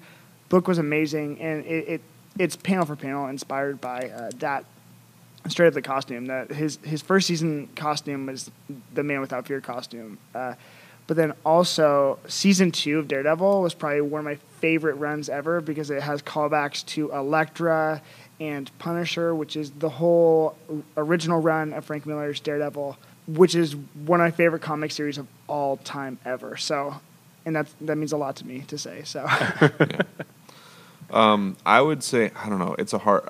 So I'll say Jessica Jones because I really did enjoy Jessica Jones. I thought it was brilliantly written, brilliantly acted. As I said before, with David Tennant as Kilgrave, Mr. Purple, but also Kristen Ritter just killed it as Jessica Jones. I will say the other one that I did enjoy. So the storyline, the acting, even the cinematography, the coloring of it just made the whole season brilliant. And that end game where they're like in that, I don't know what they call it, but the essentially room with the glass and the parents come in. And just that whole was so tense. I was just it gave me heart palpitations the whole time through. I was just like, it's so much. I will say just a shout out to Daredevil season 1 as setting the tone for the Netflix 100%. runs. Like if it weren't for Daredevil, if it wasn't as good as it was, which I'm not saying it's the best of all the seasons or whatever, but if it weren't as good as it was, the rest of it wouldn't have happened. Mm-hmm. Sure. Right? Daredevil set the tone for what Netflix could do with the Marvel characters. And I thought just the visceral nature of that, like even the fight scenes, and even just the way that they mined sort of what would be the psychological side of all of these characters, right? Mm-hmm. So Daredevil, Matthew Murdock sort of struggle to be a lawyer, to keep friends, to date, all that sort of stuff, and then it carries through the rest of them. And really that's been, I think, the common thread that I've enjoyed in the Netflix series. Yeah, and let's just get this out there. Iron Fist didn't suck. Yeah, for sure. You. No, it was my least. That. I would say it's my least favorite of the 4. Yeah, but it wasn't bad. Right, it was still great. I think it got way too much flack. Right. The reason I thought part of it was, and you can talk about this in terms of Cameron. You can talk about this in terms of the Arrowverse on the CW. Yeah. But it reminded me a lot of the first initial season of Arrow with Oliver Queen coming back, and suddenly he's a expert archer and all that. And same thing with Danny Rand, where he's just he comes back and he's been missing, and they think he's dead and all that. And I just were some very similar plot lines. Yeah. I mean, they're comic books, so they're similar plot lines, but that's the only reason why I thought it's my least favorite. He just said, "Save this city" 10,000 less times. In Otherwise, same show. It was more just get my parents' company back. That's what Danny Rand was interested in. City. Oh my gosh, that's so funny. But I mean, so it was. I mean, and again, whatever the controversy of having Asian cultural appropriation or anything like that, we can talk through that. But And the other criticism that I thought was weird was the fight scenes in Iron love Fist, the fight scenes. which I did, Yeah. because they were just different. They're Yeah. more fluid. They're a little bit more elegant than Daredevil punching his way through Oh yeah, Hell's Kitchen. What is it? Oh man, the stair sequences in Daredevil are just Yeah. ridiculous. But like one of my favorite fight scenes in the whole all four was the Drunken Master fight in Iron Fist. Was just, I thought it was brilliant. 100%. Yeah. Or the Punisher jail fight. Oh my gosh! Have you seen that yet? Gruesome. No. Oh. I don't think I've seen the Joe one. Oh, dude, that was season so 2 of gnarly. Daredevil is amazing. No, I haven't finished it yet. For me, That one literally, is- out of any oh. of those shows, that is the peak. But also just because it's Frank Miller. And can we just, before we get into the Defenders, we're all super excited for the Punisher series with John Bernthal, right? Gosh. Yeah. Okay, good. Blessings. All right. 100%. Well, for Iron Fist, foundationally, I think that show is kind of set up at a loss because of the race Right. issues. And Josh, our sound guy, has just done. He read the Immortal Iron Fist run by Ed Brubaker, and I haven't read it yet, but he says it's interesting because so many people, and I'm all for diversity in the universes, like Zendaya becoming Mary Jane Watson. I had a narrative in my head back and forth, and I ended up being for it because I think that's just so cool. But the whole theme of Iron Fist that Josh says is the white man trying to insert himself into the yellow narrative and being cast as an outsider, which is a unique plot point. Right. And so when fans are getting all upset and because they didn't use this opportunity to cast an Asian actor, it's like, come on. You know. Well, and I thought that it was interesting that I don't know if this is in the original run of of the setup of the character, but there was some underlying, not subtle, but an undertone of the fact that Danny Rand came into this monastery and stole the Iron Fist from what could have been the rightful, whoever heir to it, whatever it was. So he was an outsider who came in and kind of stole that from this culture and then left. I mean, this was really this was one of the major themes, is like he left Kunlun. Sorry. I was playing. I was playing Mortal Kombat. I was playing Mortal Kombat, and it's one of the characters is, I think, something like that. Kung Lao. Anyway, but yeah, so he left to go back and, like, basically, as we talk about, try to get his parents' company back, and it's like, dude, you were supposed to defend this place. Like, this is a really important place in our world, and you just left because you were some, essentially spoiled rich kid. Yeah. Like, thought you could. So it's like, come on, man. Yeah, like, cool. So I think there was some of that addressed in the series. But I guess going back to the Iron Fist or Arrow comparison, yeah, and I'd even point back to you, Keith, because the whole narrative of a hero going off on his quest to discover who he is and then coming back home to realize it's not how he left it. That's the Odyssey. And well, yeah, I mean, this is for sure. I mean, this is why when we think about plots in comics, you can't get too upset if they repeat, because essentially they are all,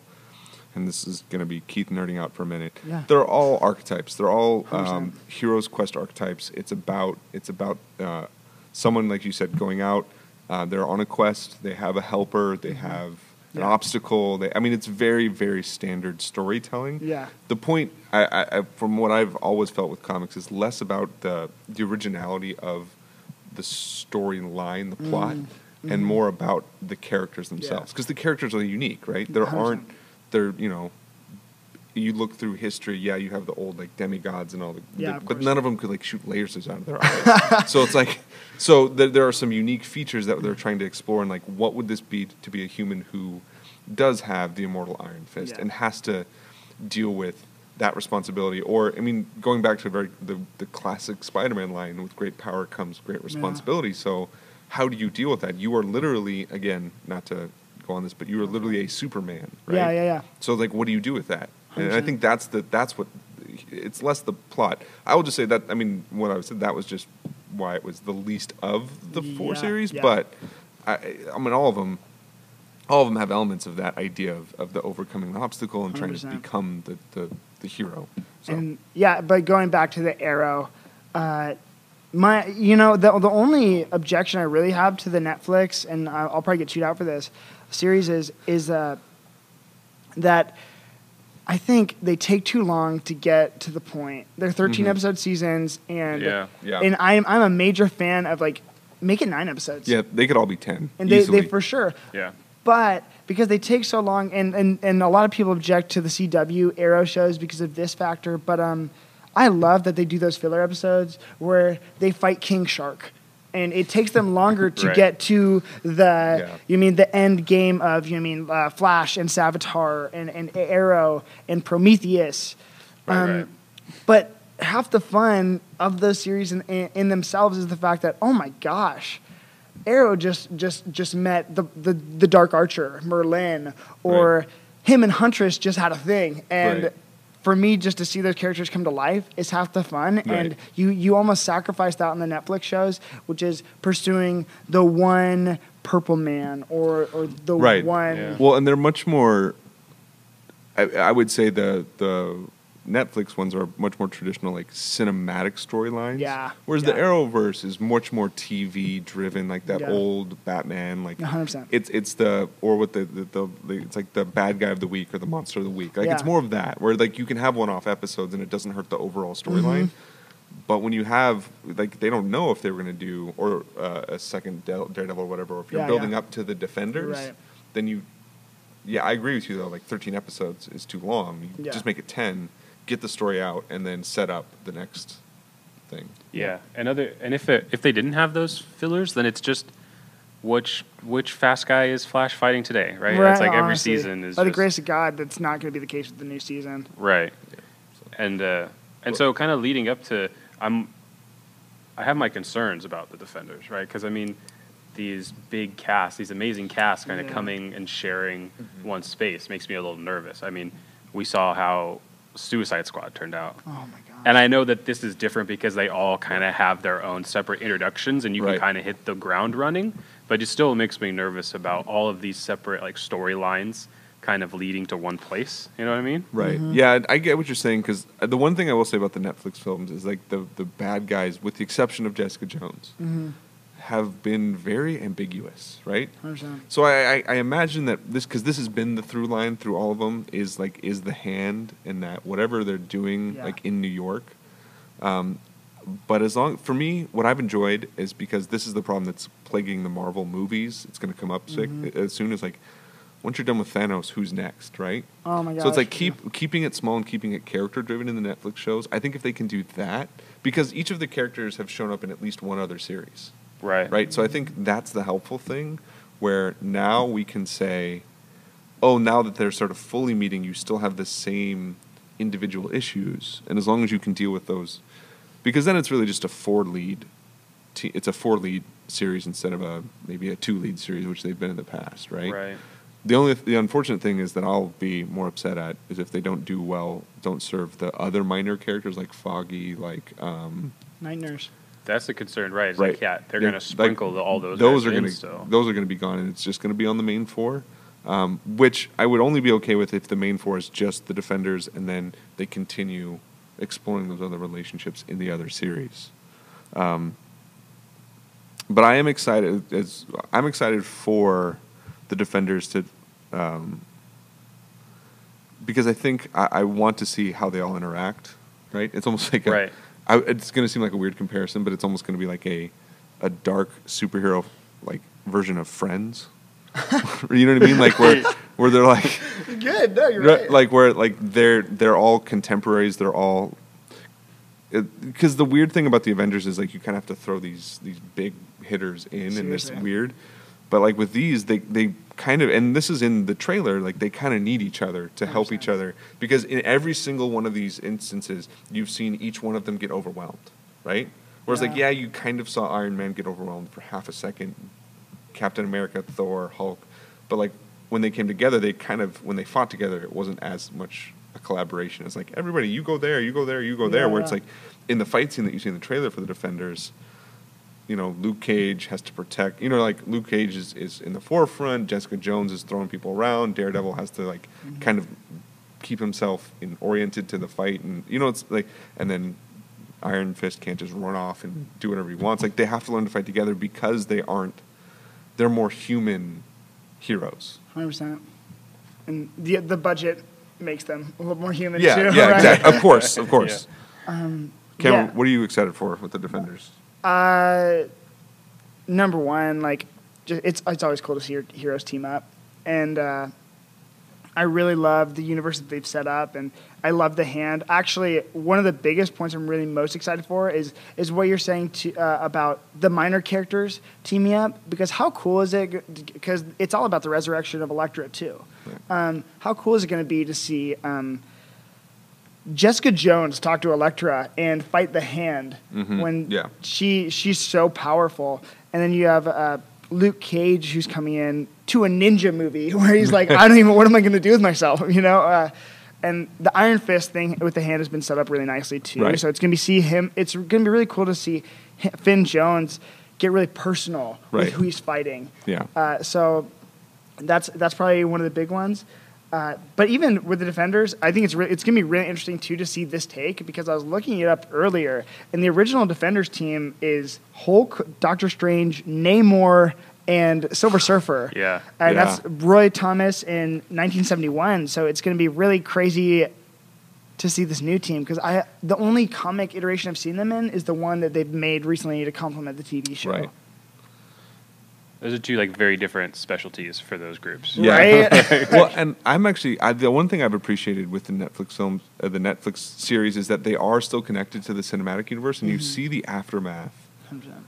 of the Avengers. Yes. So you see what's happened when you introduce those big picture elements into the little picture of Harlem, Hell's Kitchen, Manhattan, all downtown Manhattan, all that. You see the different what's going to happen, and so the fact that they're not interested in the cosmic, they're not interested in the global, they're interested in we literally have to save New York, not humanity, right? Yeah. And I think that's what as long as they can kind of do that and keep it grounded to that, I think it'll serve the team well.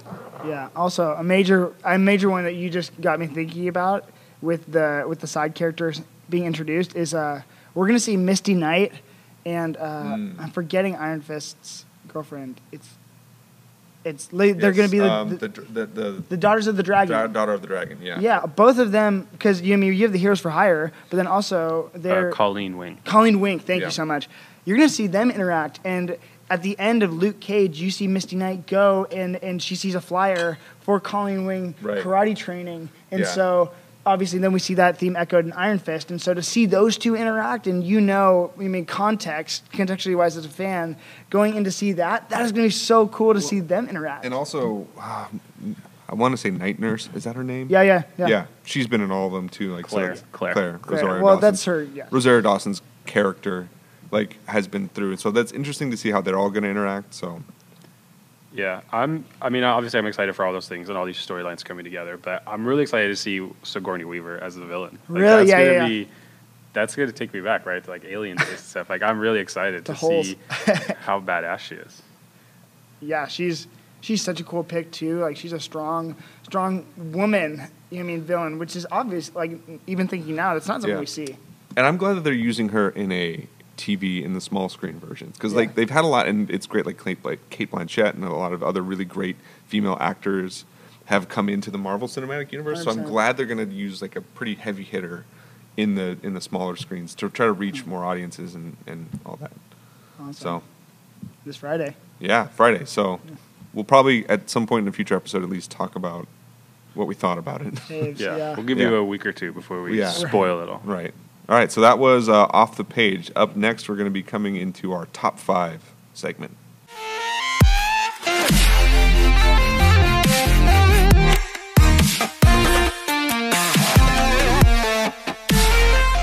Hey everyone, venture into the pop culture cosmos today, where you'll hear our conversations on different topics within the world of movies, TV, video games, comic books, technology, board gaming, and more. You'll also get a taste of some of our other shows within the cosmos as well. So come on and join us each week as we delve into the pop culture cosmos.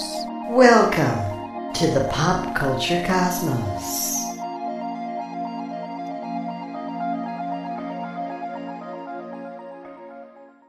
All right, so we'll kind of close things out with a little bit of discussion and opinions. So this week we're going to do my top 5 superhero shows. And basically I'm just going to give my opinions and watch Cameron get triggered on the other side of the table. So let's get started with my number 5, which is Gotham. Oh my gosh. God awful. Are we waiting for you to finish before Cam jumps in? No, yeah. Go ahead, chime in on, do you think Gotham should be higher or lower? Cam, you're up. I haven't seen Gotham, so I don't know. I before I even respond, I want to hear why it's your favorite and maybe later object. Honestly, I put it as 5 because I figured you'd have a big opinion about it. Literally, I read a quote, and I think this quote sums up Gotham perfectly. It is, they don't know whether it's the Christopher Nolan Dark Knight universe or the Joel Schumacher Batmans, because it is a healthy medium between the two, and they've veered so far off the comics that I just can't even. Okay. All right. Can't even. Number 4 is Young Justice. Oh, I should have put that on my list. Great. Oh, season 3. Are they coming out with the season 3? Yeah, right? yeah. It's going to be Young Justice Outsiders, which is so cool. Is it the best animated series out there? No. What is it? What's the best animated series? Superhero? Batman the animated series. Bruce Timm, Paul Dini. It is everything. Is it the best current animated series? Oh, best one coming out right now? Absolutely. Yes. And the voice actors they have, voice talents, and what they've done with the characters is so amazing. I love that show. Okay, great. Number 3 for me is The Flash.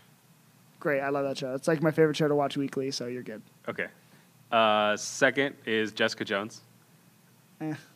Jessica Jones is my favorite, but like I love her. I love what she's done in The Defenders and stuff, but that show was because the 13-episode seasons and just kind of how long they build up the suspense. It was just like when she like snapped Kilgrave's neck, I literally said like, thank God, like this is over. I had to convince myself to watch the last 30 minutes of that show because I just couldn't. I was like, I'm over this. Yeah, it's about the complete opposite you could be of The Flash, which is like the most upbeat like show that I watch probably, and then going to killing your family in an elevator. And then number 1 we touched about is Luke Cage for me. Oh yeah, that's my favorite. That one dragged on, and the only objection I have to Luke Cage, and I love the show. I think episode 3 was probably like my favorite episode of that entire Netflix TV series when it ends with Cottonmouth freaking blowing up the restaurant he's in. I just thought that was amazing. But the fact that they built so far up to Cottonmouth and like this guy's huge, then they kill him off mid-season, and they have who's the final villain in that show? Diamondback? Diamondback, you're right. Yeah. Diamondback sneaks in. Oh, we're brothers. I'm like, come on, be cool. Right. Yeah. Yeah, that plot twist didn't do it for me. Like that, I was, yeah. But yeah, never watch Gotham. Wait, so if you were to give us a top 5, what would yours be? Okay, number 1. These are TV shows, right? Bruce Timm, yeah. Bruce Timm, Paul Dini, Batman the Animated Series. I personally like the New Adventures of Batman first, where they revamped all the characters for season 4. That show is my favorite ever. I think the Batman Superman World's Finest team episodes 3-episode run where Lex Luthor and Joker team up and Batman Superman team up. That is one of the. If they made the Batman v Superman movie off of that, I would have just been perfect. Number 2, Flash season 1, because I love season 1. It's Jeff Johns and Ethan Van Sciver's run of Flash Rebirth, which is my favorite. Every week I was waiting for the post-credit scene where you're just like, who is Harrison Wells? I remember. Leave it to Cameron to like go into the season specifics. I literally am season specific. 3, Daredevil season 2 because Frank Miller. Then 4th, I put Justice League and Avengers, but I'm gonna cancel that out for Young Justice, especially Young Justice season 2 because so great. Wally West, R.I.P.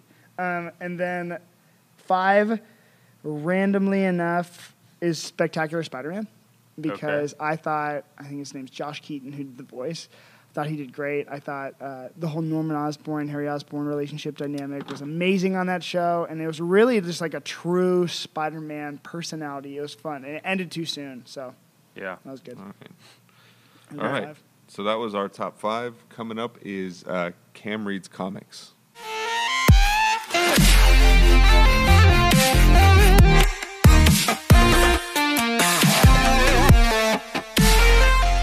This section is called Cameron Reads Comics, and actually it's titled after my hashtag on Instagram. So if you want to check out what I'm up to and what comic-related things I'm doing, open up hashtag Cameron Reads Comics. This section is some recommended reading for you, maybe based on what we've talked about on the podcast, and really some titles that just get me fired up. So this podcast's recommended reading, or Cam Reads Comics, is Daredevil by Frank Miller and Klaus Janson. They have an omnibus option, which is the full run, and a complimentary omnibus companion, which is later issues by Frank Miller. That one's really good. That one has Man Without Fear and Daredevil Born Again, which are two great titles. But the original 1980s run that they did is in the original omnibus, which is I think $125. So you have that one, but specifically they also have the 3-volume complete collection, which is really awesome. Specifically from the recommended reading, if you're balling on a budget, read Volume 2, which is where I think Bullseye and Daredevil Bullseye becomes one of the most deadly, scary, terrifying villains in the Marvel Universe ever. Where there's an issue where he, right before Daredevil 181, which is my favorite comic of all time, Daredevil and him fight at a carnival, and Bullseye has gone so crazy mentally that he sees every person in the carnival as Daredevil, which leads up tremendously to Daredevil 181, where the entire issue is narrated by Bullseye saying, "I'm getting ready for you, I'm going to beat you, I'm going to fight you," and eventually the classic moment where he ends up killing Elektra. So that is all in, I believe, Frank Miller, Klaus Janson, Daredevil Volume 2. Check it out and try not to cry. Well, I was excited to read it until you spoiled the ending there for me. That came out in the 80s. Okay, watch Ben Affleck's Daredevil and be it's spoiled. safe to talk about it now? Okay. Yeah. But yeah, it's good. That's good. You think Bullseye would be an awesome villain for the next season, right? They got to do a season 3. Well, it's like, yes, I really do, but I think they kind of ruined it in season 2 because they made, I think it was the Hand who ended up killing Elektra. But for me, the panel is the most crazy one is Bullseye gets like a hold of a cart or something, and he like throws it at Elektra, and it hits her in the throat. She can't breathe, and he just comes up to her, and with her own sigh, thank you, right through the gut. And so it is so powerful, and she crawls over to Matt Murdock's apartment, and she's just like, she dies in his arms, and it's so sad. And you feel you're so emotionally connected to the character that it just wounds you deeper. And so they did that on the Daredevil season 2 where the Hand just kills her, and kind of in the same way. But man, you kind of took that moment away from Daredevil hating Bullseye. I mean, with everything, he ends up breaking all of the bones in his body. You took that moment away in season 2, but honestly, it was worth it because now we're going to see him fight the Hand. So, yeah, nice. All right, check it out. Check it out, guys. All right, thanks for listening.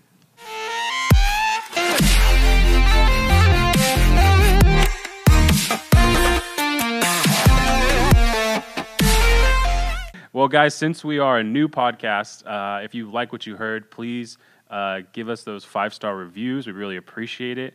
Look for updates on Humanican Media Facebook, and you can find the podcast and download it on podcast.com or your podcast app. Thanks, guys. We appreciate it. We'll see you on the next episode. See you next time.